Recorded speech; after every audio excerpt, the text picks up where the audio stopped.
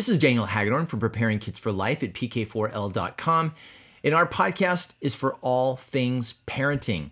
This is day 88 of our 365-day journey with you. You know, my wife and I are so passionate about helping parents reclaim their rightful place as the number one expert on their own kids.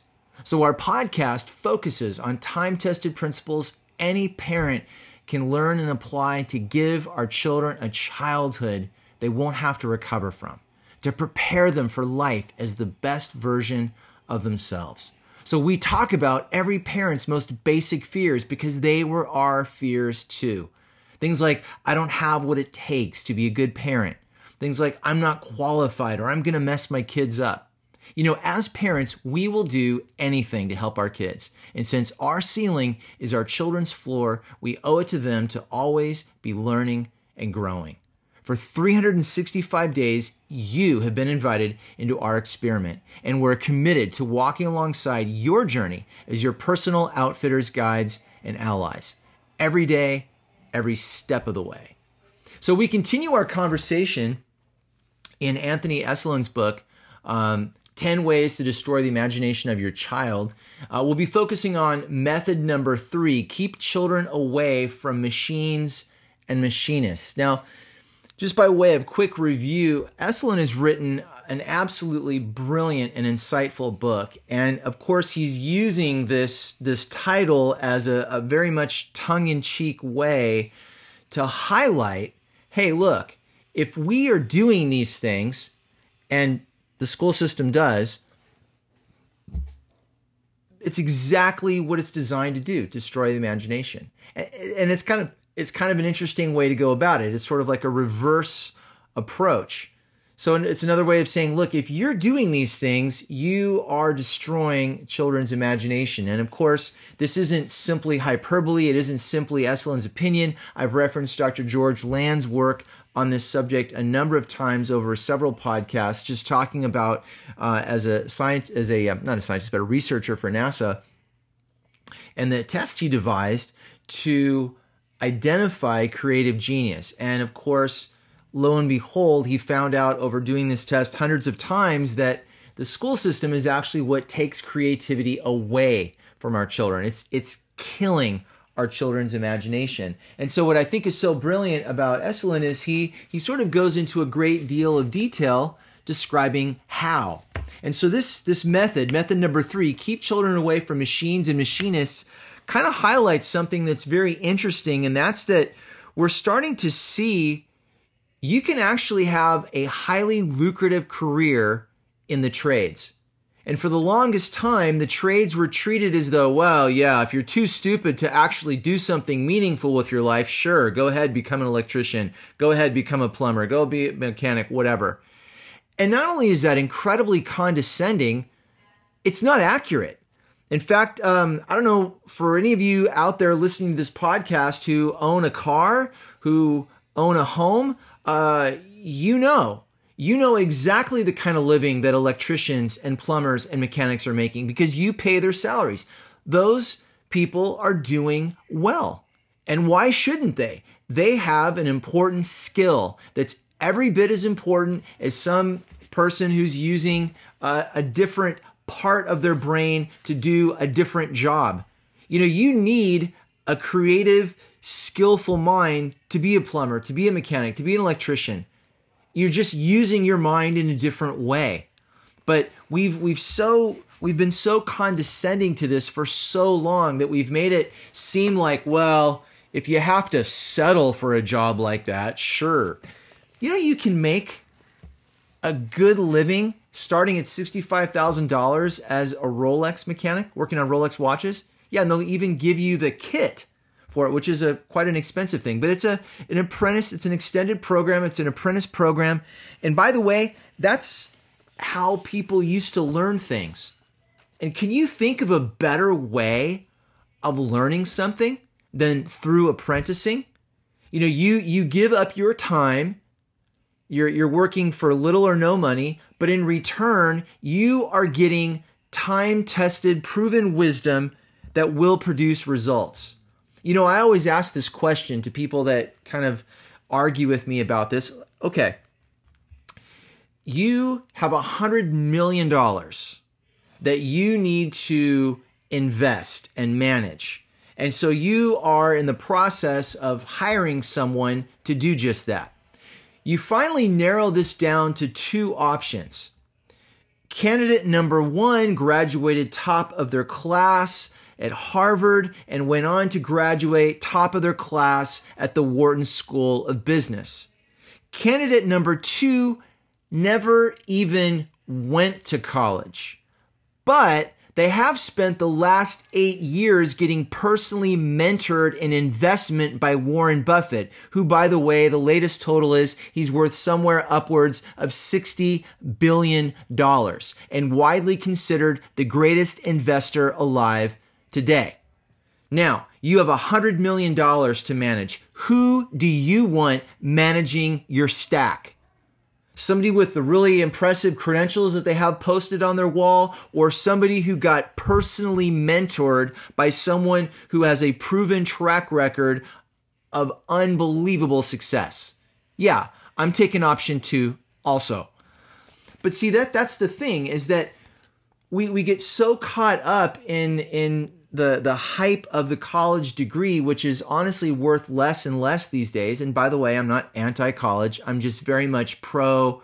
You better think about it and be sure that going to college and getting a degree is exactly what you need to do in order to pursue where your passion and your skill set merge. That's all I'm saying. Now, so in this, Eastland makes a great point, and he says, he's talking about this, and he's talking about, again, remember he's writing from the reverse. He says, none of this, of course, will do. First of all, it's not safe. A child might be buzzed by a 20-volt battery. He's talking about the idea of a child using just learning how to do some electrical work. He says he might have to call a hobby shop to purchase a condenser. He might have to poke himself in the eye with the arrow of the weather vane he's making. He might fall off the garage roof where he's trying to place the weather vane. He might hammer his thumb while he's trying to nail up the scaffold for the pulley for the well he's digging. He might very well fall into the well. Worse still, it encourages the wholly undesirable virtue of self-reliance, which, by the way, is the number one thing the system tries to kill. It's constantly reminding you, look, you lack the expertise to see whether or not this is good work. Now, to be fair, there's a measure of truth in that. I mean, clearly, somebody needs to be a little bit further down the road and be able to look at someone's work and assess it, evaluate it. But ultimately, what we need to be training our children to do is not to rely on some sort of self-appointed, air quotes, expert, right? What we really are trying to train them to do is to become their own expert on their own lives, so that they are able to self-diagnose, they are able to self-assess, they are able to self-correct, and ultimately, they are able to self-educate. That is the point and purpose of this all. Not to just sort of wait around for some expert to validate or invalidate something that they do or think. That's not the point at all. He goes on to say, remember that while we do want to raise children who are alienated from deep affection for their nation, their town, their heritage, their neighbors, and even their families, that doesn't mean we want them to know how to do things for themselves. Just as we want them to be herded up with others of their kind, yet essentially alone, so we want them to consider themselves already competent at doing anything important, yet unable to change a doorknob. So in other words, school is used to give this false sense of artificial validation. Yes, you know how to do something that matters. But as simple as changing a light switch, not the electrical necessarily, that does require some expertise, but I'm saying like a switch plate, or change a tire, or change your oil. Just do basic functional things. Basic functional things. We're not saying everybody needs to go out and be an aeronautical engineer. Just simply, people used to do that.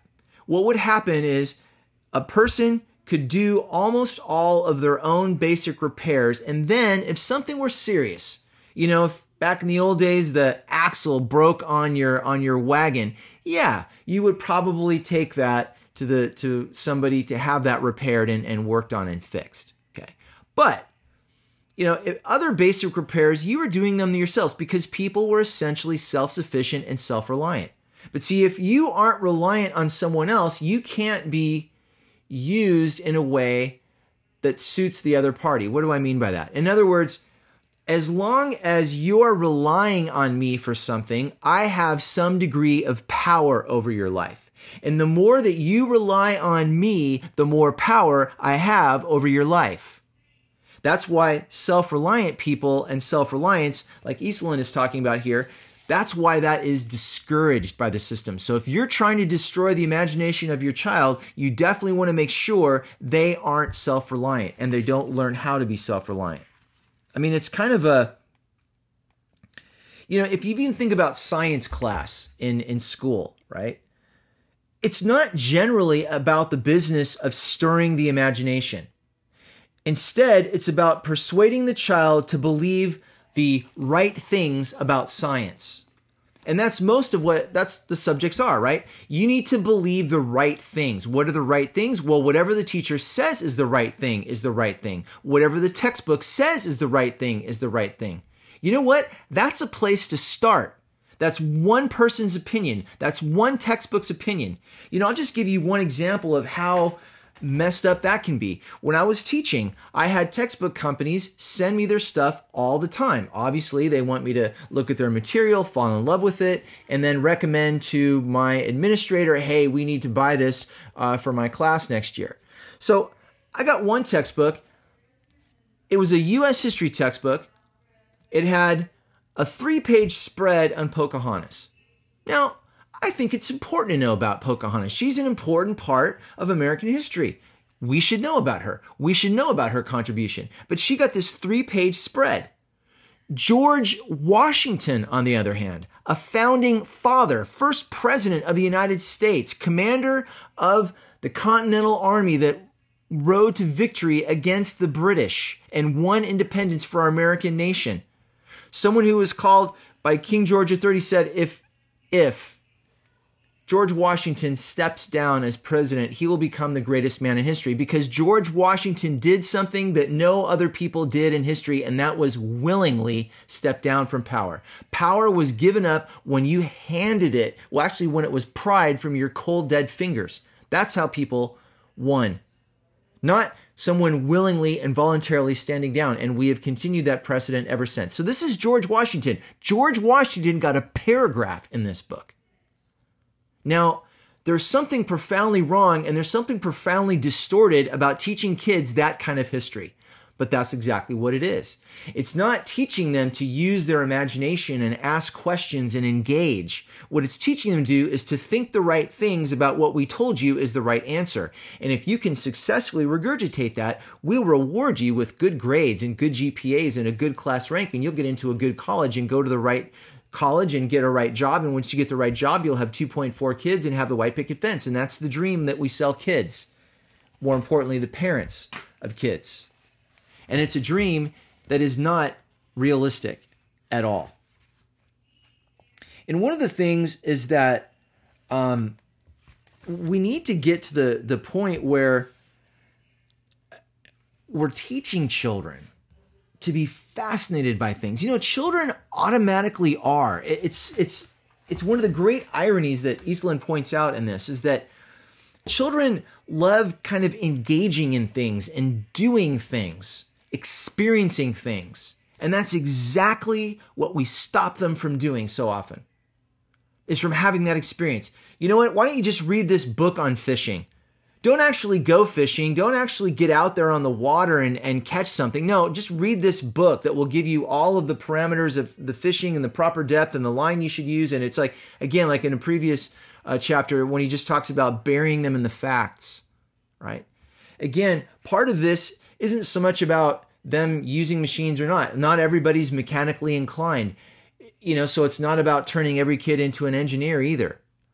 What it is about, though, it's about allowing them to have their own experiences, to engage in these things. Because ultimately, that's what we want. We want them to be a well-rounded young man or young woman. That is our goal for them. You know, one of the things that this is from the New Wonder World Encyclopedia, and this was talking about Christopher Columbus. And you know, I know there's now in our modern times we've gotten very divided about Christopher Columbus and all that, but you know, this is not the time or place for that discussion. I just want to simply point out that he says, "My father wanted me to be a weaver, but it was of no use. I was born for the sea and was like a fish out of water until 14 when I shipped out for my first voyage." Now, first of all, there's a couple things that are interesting in there. 14. You know, that was actually pretty common back then. One of the things we've done, sadly, to the great detriment of children is to infantilize them as though they aren't capable of amazing things. History is full of amazing teenagers who've done incredible, amazing things. And it used to be pretty commonplace. Now, if a teenager does something like what was being done 120 years ago, they're on Ellen or Oprah. Now, I'm not saying that to diminish the young men and women who are featured on those things. Good for them. They should be. They're doing great things. What I'm simply saying is that they are now the exception where they used to be the rule. Things have changed, and not for the better in that way. We underestimate teenagers at every turn. We're constantly looking for ways to take them out of their potential, and that really needs to stop. It's one of the things that Eastland kind of highlights in this chapter, and one of the ways that happens is by this constant hovering of like the helicopter parent, or like I talked about in an earlier podcast, the lawnmower parent, where it's all about removing any potential foreseeable obstacle so that the child will have smooth sailing. You know, it's kind of like there's a story about a boy who found a caterpillar. And so he brought the caterpillar home and he poked holes in a jar and it was watching it develop, and the caterpillar eventually put a little twig in there and the caterpillar spun a cocoon, and he waited. He's like, wow, what is this? When he took it to his neighbor who was sort of wise about these sort of things, and his neighbor said, oh, well, you have a butterfly. You just sit and wait for it to come out. And so the boy did, and the day arrived, and the cocoon was starting to part and move, and it was really clear that the butterfly was really having a hard time to getting out of this cocoon. It just seemed so cruel. And finally the boy couldn't stand it. He ran into the other room and grabbed his scissors and cut a tiny hole in the top of the cocoon so that the butterfly could finally emerge. And so the butterfly flopped out, and its wings were all moist and folded in awkwardly. And that's exactly how they stayed. That's exactly how they stayed until the day that butterfly died. You see, the butterfly needed, part of the reason why it struggles against that is because the struggle squeezes the moisture from its wings. Part of the struggle is that's how it survives. That's how it thrives. The struggle is what creates that for the butterfly. And what we're doing is we are constantly in a mode where we are snipping the top of the cocoon, and we're allowing the child to just flop out, all in the name of protecting them from harm. Now, I'm not saying that we should say, hey, Johnny, yeah, why don't you go juggle with those chainsaws? I'm not talking about being stupid. I'm not talking about letting our children do things that are ridiculous. What I am talking about is maybe backing off a little bit and not worrying if they skin their knee, not worrying about if they get a little bruise, not worrying about if they ding their hand with a hammer or something, trying to nail a nail. You know, we're not helping them, we're hindering them. We're leaving them like that butterfly, absolutely crippled for the purpose for which they were made. And that is something that we need to stop. And that's one of the great things about this chapter. Again, I can't say enough about this book. I'm highlighting only just the tiniest bit, just because I think it's so good. But I really encourage you to read it. And no, I'm not his literary agent. I just think it's a fantastic book, and it speaks very presciently into our current times. But I just want to thank you so much for listening. I know there are literally hundreds and thousands of podcasts out there. You chose to give us your precious time. We're so grateful for that. Definitely check out our website, pk4l.com, for more resources. And please click on the link in the show description to download your free ebook, Building an Emotionally Safe Home, as our gift to you. Remember, we are with you every day, every step of the way. Until tomorrow, have a great day.